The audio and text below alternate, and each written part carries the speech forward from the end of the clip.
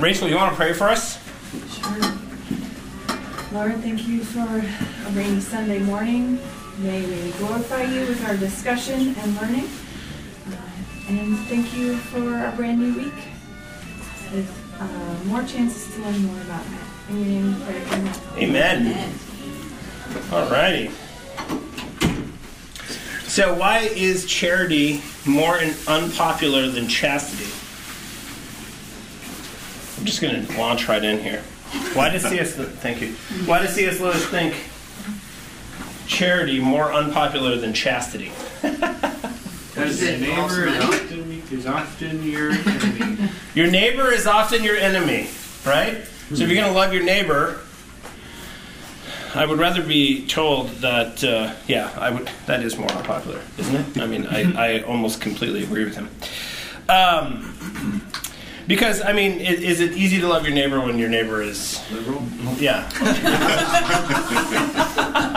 Loans you the lawnmower, gives back your shovel on time, doesn't keep it for months and weeks and years.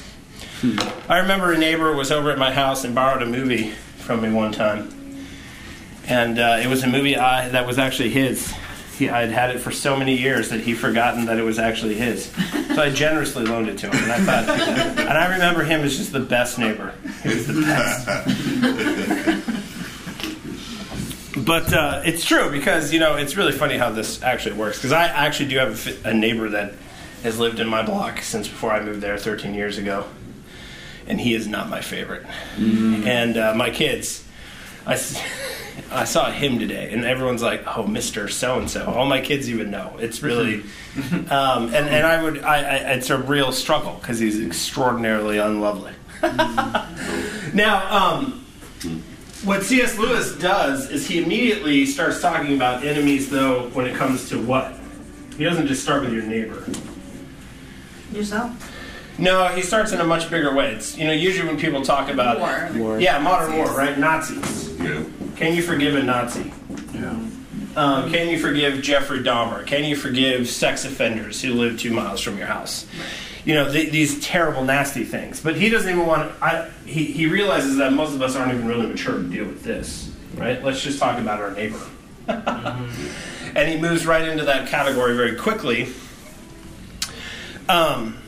And he says, Lewis writes, everyone says forgiveness is a lovely idea until they have something to forgive. Mm-hmm. Now, do you agree with this?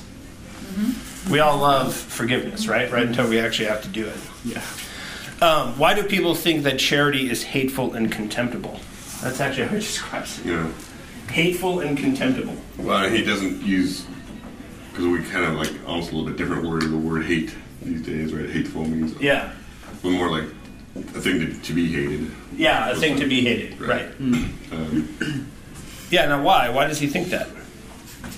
Because you should never forgive a Nazi, is what they would say. Right, you should never forgive a Nazi. So. How can you forgive? Yeah, now do you guys have a category in your mind?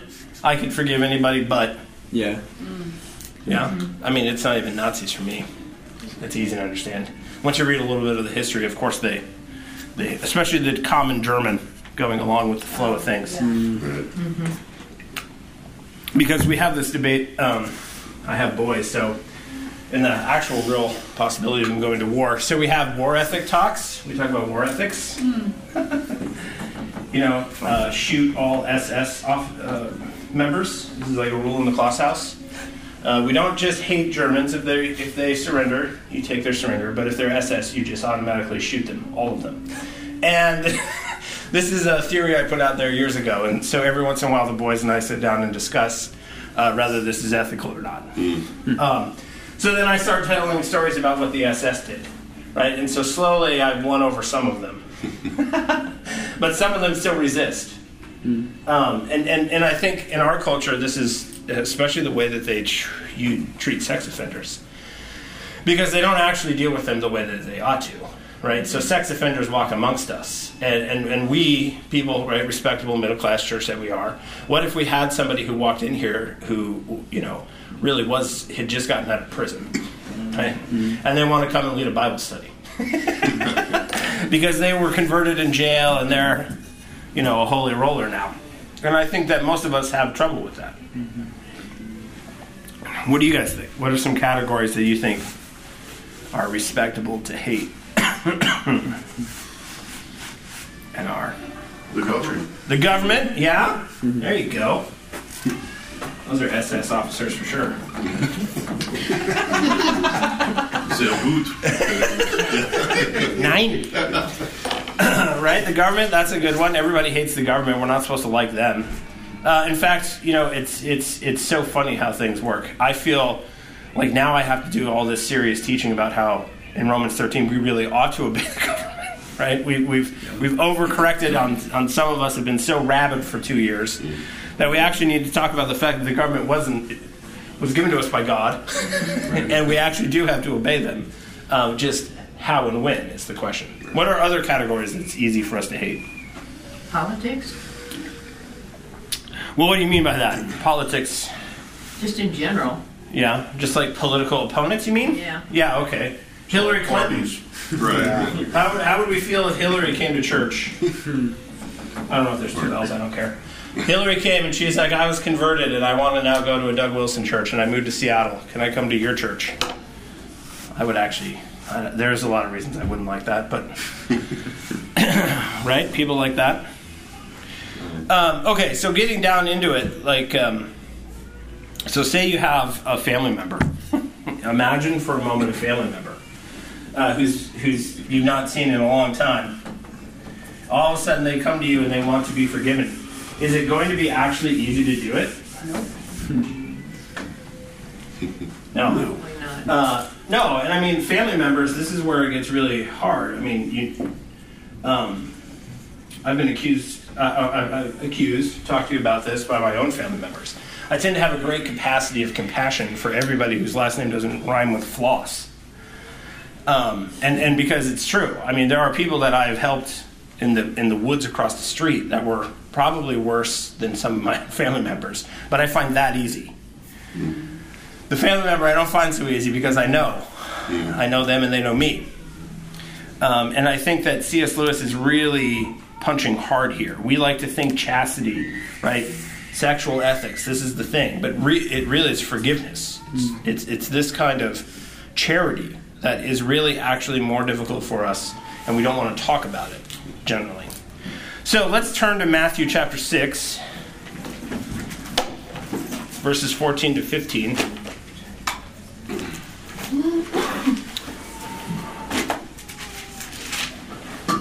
Trying to figure out whose cry that is. 14, 15. Okay. All right, so we're going to read this verse and then we're going to explain it according to C.S. Lewis. Who would like to read it for us?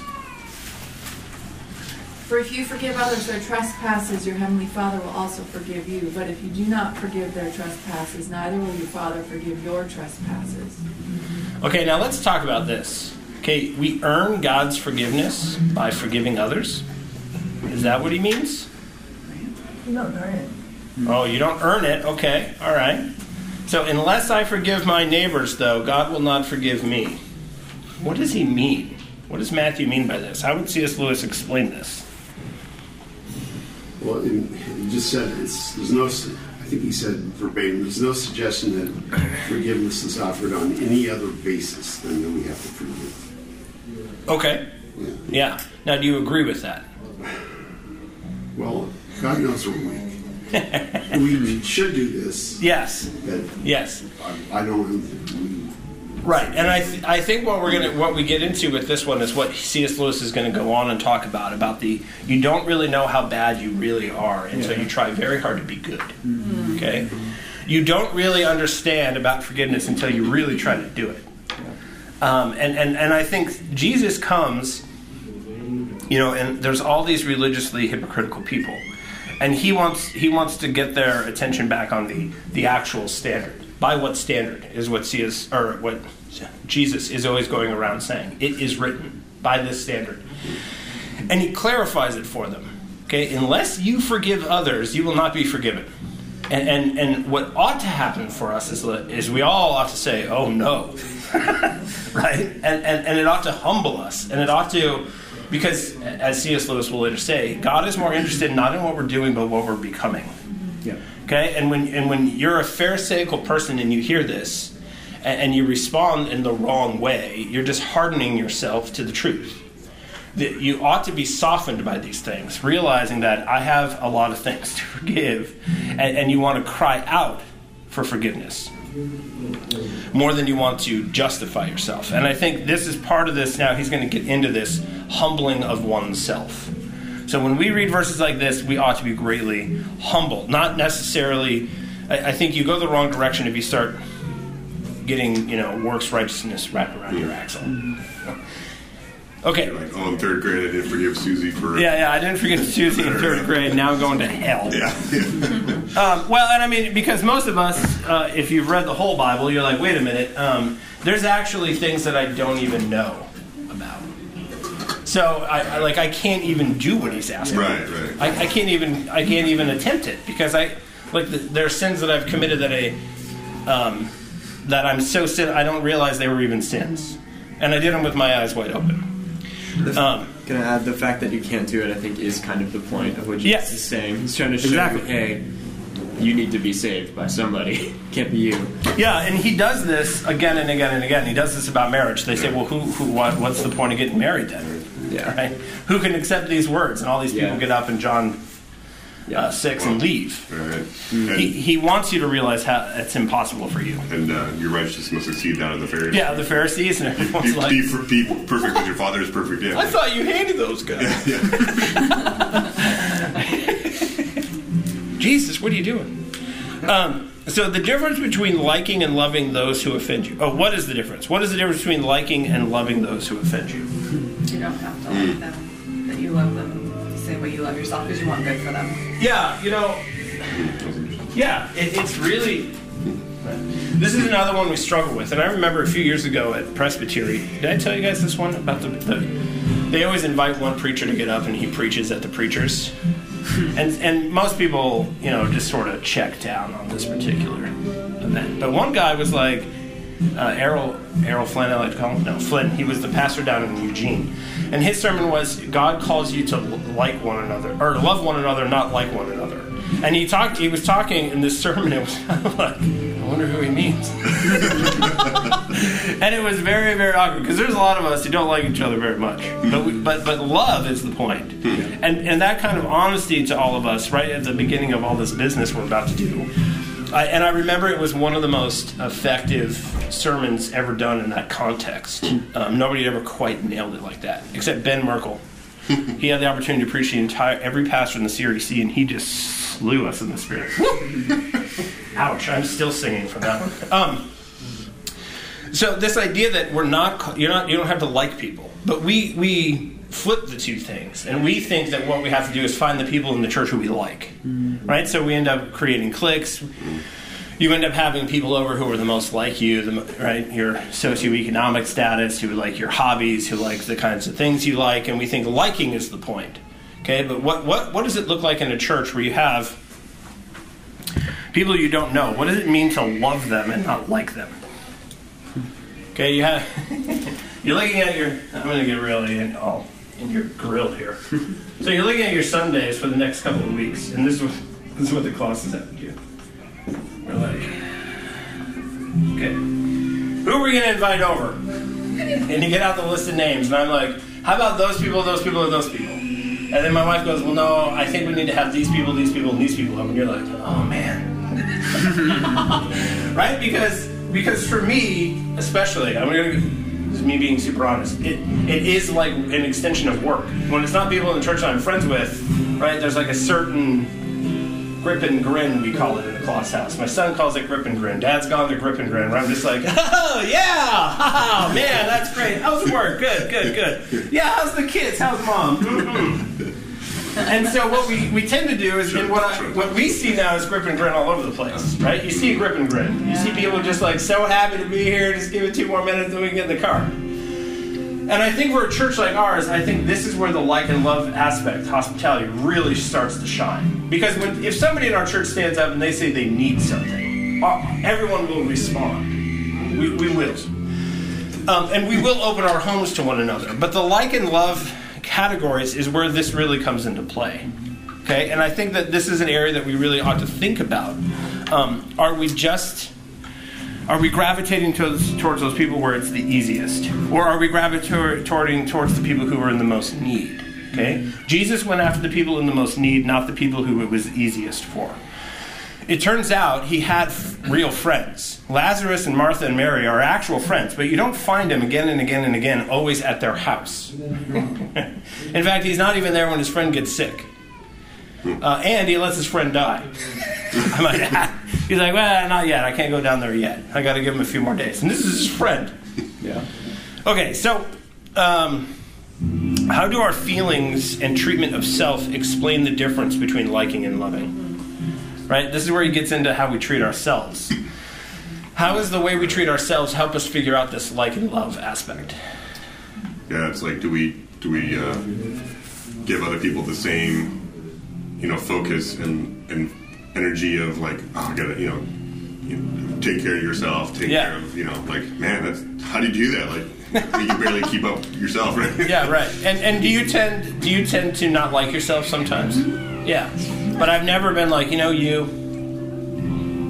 not going to feed you today. Right. You jerk. Well, and I think especially in today's culture and our time, we have confused love and the word love with this like emotion, and that's not true. It's not loving. Right. Like, that's not actual love. And so there's tons of times I don't like what I've done. I don't like my actions, but I will always love myself and want good for myself and take care of myself. Right.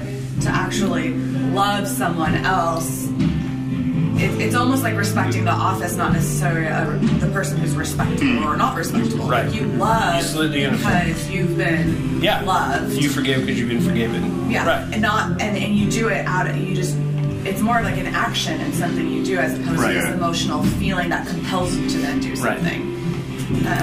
Whether that's in marriage, like, I don't really love you, like, or I don't really like you so much right now, but I will love you because I've committed and made vows. Right. To your children, yourself, and then so to extend that beyond. Right. And I've had experience with that recently, and it's like, oh, I don't like this person at all, and I haven't even been loving to them for years because it was easier. Right. But then to all of a sudden switch and say, like, I'm going to try to love this person, not because I actually feel like it, but because I want to obey God. Yeah, totally. And that has changed. you cross over to a whole other vista at that point of Christian ethics, right? And it's hard. It's really hard to do. And then because extensions of self. It's easy to love myself even though I don't like myself. It's over time gets easier to love my wife even though I don't like her. I know it's hard to imagine even her, but this happens. So the idea is that we got to move the circle, right? Okay, my kids. I'm sort of irritated by you right now, but I'm going to love you anyway. And so the idea is you're just like a bicycle pump. You're pumping. You're getting the circle bigger and bigger and bigger and bigger to include more and more and more people, until you're including people on the outside who you don't even know. And I mean, sometimes it doesn't take long. You meet some person on the bus, like when I used to have a commute. You're like, okay, I'm going to sit on the other side, down the aisle, far away. Or I'm going to sit here and I'm going to talk to this person and absorb the brunt of their weirdness for the sake of everyone else on the bus. Sometimes you just catch the next one. Sometimes you just catch the next one. It's true. It's true. So, okay. So we love ourselves even when we don't like ourselves. Okay, how does Lewis explain the adage, hate the sin but not the sinner? Hate the sin but not the sinner. I see it as like a 3-step process. That's kind of step 2. But the first step is he talks about how to love your enemies. Yeah. He says that loving your enemies doesn't mean thinking they're nice. Right? Yeah. So that's fair. But he also goes further and says, well, you're also told that you are allowed to loathe and hate some of the things that your enemies do. Mm-hmm. And that's kind of where that comes in, where he says you have to hate the actions but not the bad man. Mm-hmm. And then the third step, which I love, is that, well, how do you hate the bad actions but not the man? And he goes, well, it just turns to the self. I do that to myself all the time. It's really easy. Mm-hmm. And he says, I love this line especially, the very reason why I hated the things why I hated those things was that I loved the man, that I loved myself. Right. That's why I hated the bad actions. Yes, right? Because we hate what we do because we love the person that it's affecting, right? Yeah. There are sins in ourselves that we hate because the natural effect that it has on us. And so, but then when we come to other people, we tend to hate them, right? Oh, look at what you did. Of course you did this. And you know, we're not. It's amazing how all of a sudden we're like, I'm not concerned about what this has done to you. I hate what you have done. And differentiating them, and this actually is helpful to me because I hate that phrase. Because God hates sinners, He does, but He also loves sinners. And what I'm used to dealing with is this: well, God loves all sinners; He wants all sinners to be. It's true. It's true. Okay, that is true. At the same time, there are people in the end that you can. Right? He says, Esau I hated. So God hates people. And what I find is this is a helpful corrective to my corrective. This actually helps me think about this. Because I really do hate things that I do, but love me. And so, okay, that's actually what people have been... That's what this phrase really means. It is very, very helpful in times like ours where it's misused to be able to explain it like this. Okay, so what role should joy play in the treatment of our enemies?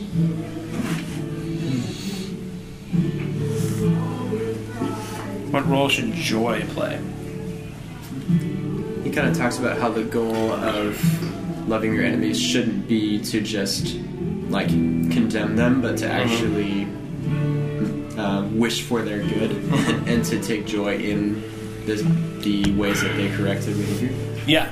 To rejoice. Because what happens in heaven every time a sinner repents? Rejoice. Yeah, in fact, it's one of the only times in the Bible where they say something on earth affects what happens in heaven. I heard that, and I was like, that can't be true. And then I did a little looking, and I was like, actually, yeah, there's not a lot of times where they say something happens on earth that actually affects what they're doing in heaven.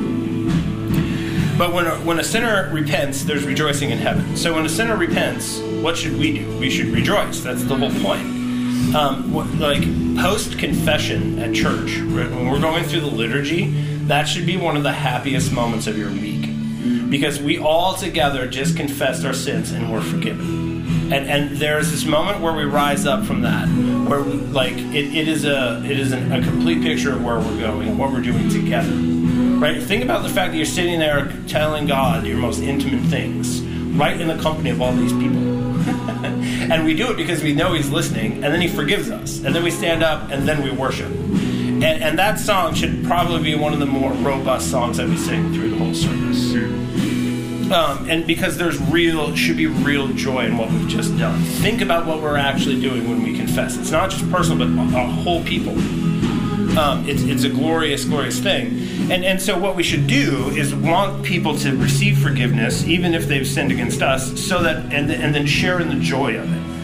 Because it's very common, kids, spouses, whatnot, sin, they ask for forgiveness, you say forgiveness, and so it's really hard to add that joy element. It's easier with my kids, because we've had this rule for many years where after the discipline and after the prayer, there has to be some fun, like some laughter, some camaraderie, some coming together fellowship. And that's very easy to do with my kids, but I don't think I've ever applied that principle. Like there are some people, honestly, again, this is sharing time, where I just want to get them out of my office. It's like, I'm so glad you're repentant about this. Please leave now. Like the tears, you're like, here's some tissues, okay, gotta go. And what this is teaching me is just how I don't have the right affections. When people really repent, and there's real forgiveness, and there's real restoration, it ought to be a source of joy, no matter whether we like the person or not, okay, or feel love towards them. Because that's what's going. We're joining up with what's going on in heaven. Okay, what is the difference between murder and killing? I remember I had the 10 Commandments on the wall in my house when I was a kid, and it said, "Thou shalt not kill," which actually is not what the word says. It's murder. But what's the difference between murder and killing? Accidental versus the intentional. Yeah, accidental versus intentional. Okay? So, if you have homicide, this is another one. My poor kids have to go through this all the time. Homicide. The death of a person. Okay? Or the murder of a person. But you have this murder. Is it justified? If it's justified murder, then it's actually not murder. It ceases to be murder and becomes something else. You guys know other categories of this? Right? If manslaughter. Okay, manslaughter is another version of it, where you didn't do it on purpose, but you were acting in such a way that was very dangerous. Right. Okay? You were looking at your phone while driving through a crosswalk. And it's very, very interesting in criminology how they have really worked hard, right, to clarify these things. So if you walk in on something and there's going to be a crime of passion, they call it, where you have you're so overcome by what's happened. This is always the case. Like a spouse walks in on their spouse in the bedroom with someone else, and you just kill both of them. That's justifiable homicide at that point. If you leave the room to get a weapon and come back, it's homicide, because you had the wherewithal to go and get something. Think about it for a bit, right? Yeah, you're like, gun really or knife? Hold on. and this happens all the time. Like this is the big one now. Like fathers who catch people hurting their kids, and it's just like justifiable homicide, crime of passion. You go get a bat, and it's a different thing. And I literally have this discussion with my kids. All these different kinds of homicide, because when we do these things to one another, it's similar. This was not a crime of passion. Okay, a crime of passion, son. You have this sin with your brother. He smacks you in the face. You smack him back. It's justifiable, and on one level, I understand it. Okay, you go and get a skate, and you bring the skate over, and you whack him in the face with the skate. That's different, right? You had time to think about what you were doing. Is this a live example? Yeah. Well, we don't even own skates. Okay. Skates. I was just trying to think of something It's like bad. Yeah. It's like this intense. It's intense. Yeah. It's gonna leave 4 marks. Yeah, and I think it's important to think through this when you're dealing with other people's sin. Your anger, is it justifiable or is it manslaughter? Right? Was it an accident? Right? Were you just being careless? Self-defense? Yeah, and I think when you think of murder and you think of sin in this way, it's easier to deal with it. Because if you just treat all sins as the same, I think that's problematic. Over time, that's problematic. Kids need to learn that there's a difference. And this was a big one in our parenting class. You talk about the difference between immaturity and sin. My 3-year-old does not really have very much control over himself, and so when he knocks a lamp over, he could have just been immature, or he could have been doing something I told him not to. I see what he's doing. I say, okay, stop that. At that point, he's gone and got the roller skate, right? I mean, at that point, he's doing it, and he's doing it on purpose. And I think when you think about people who sin against you. Was this a crime of passion? Was this premeditated? Was this manslaughter? What was this that just happened? And if those who are spiritual go and release someone who's caught in their sin, I think this is something that really helps you think about it. Because it could be just a crime of passion on your part. You've sinned, and I'm not even going to think about it. I'm just going to sin back. And then so now what you've taken is whatever their sin was, and you've added on top of it murder. Right? And so we react this way to one another, but slowing down and thinking about these categories actually helps you, I think, deal with things better. Which I don't think was C.S. Lewis's point, but it's helpful. This is a class on ethics. Okay, so now we're going to go to chapter 8. What's chapter 8 in this book? Pride. The great sin. The great sin. Pride. Okay, so what does every man have? Every man hates to see in others and won't admit it if they aren't a Christian. Homicide? No. Alright, this is the thing we all have. Chastity. Yeah, chastity. Pride. No.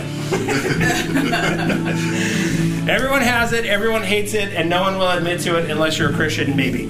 Okay, now how does Lewis define self-conceit and pride? He actually has a definition in the book that is somewhat helpful.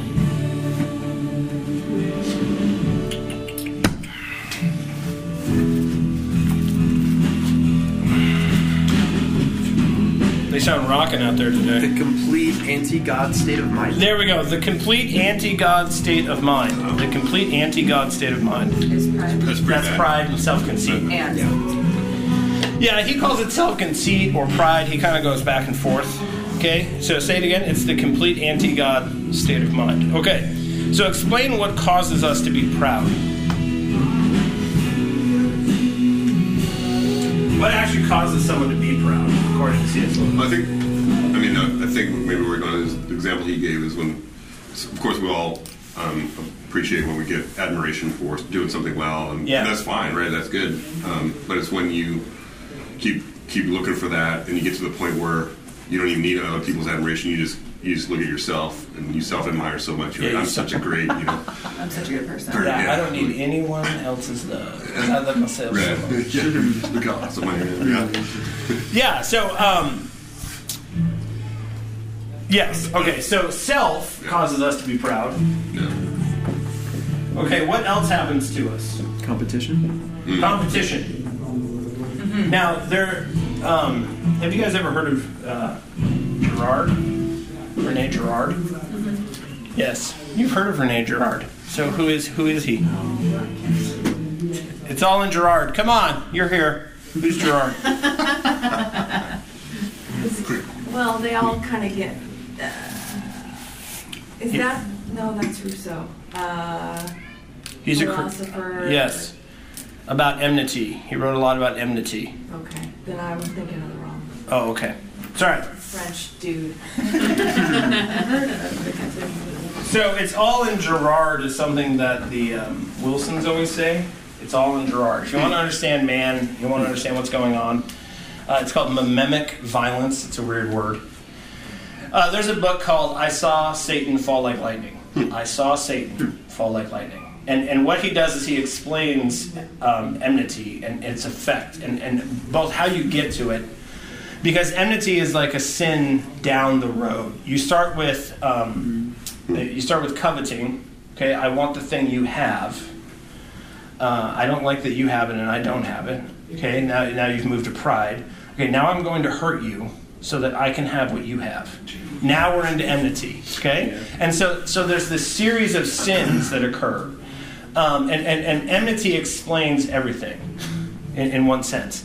And it also explains there's a cycle of enmity that he describes in history and in Christ's story in the Gospels, where you have this escape, or this goat, what do you call it?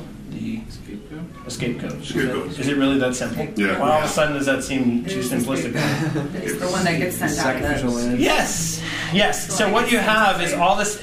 Satan works his society into all this enmity. Okay, and then everybody wants to blame someone, and so what we do is we find a scapegoat that we then murder, and we satiate our enmity on this victim, this group victim, and then we go back to being normal for a while until the enmity cycle starts again. And this is kind of his theory of history / ethical history. And you see in I keep switching these. You see in Jesus' life, right? He's the scapegoat. There's all this enmity and jealousy, and you go and you look at what they don't like the crowds that are following him. They don't like the attention he's getting.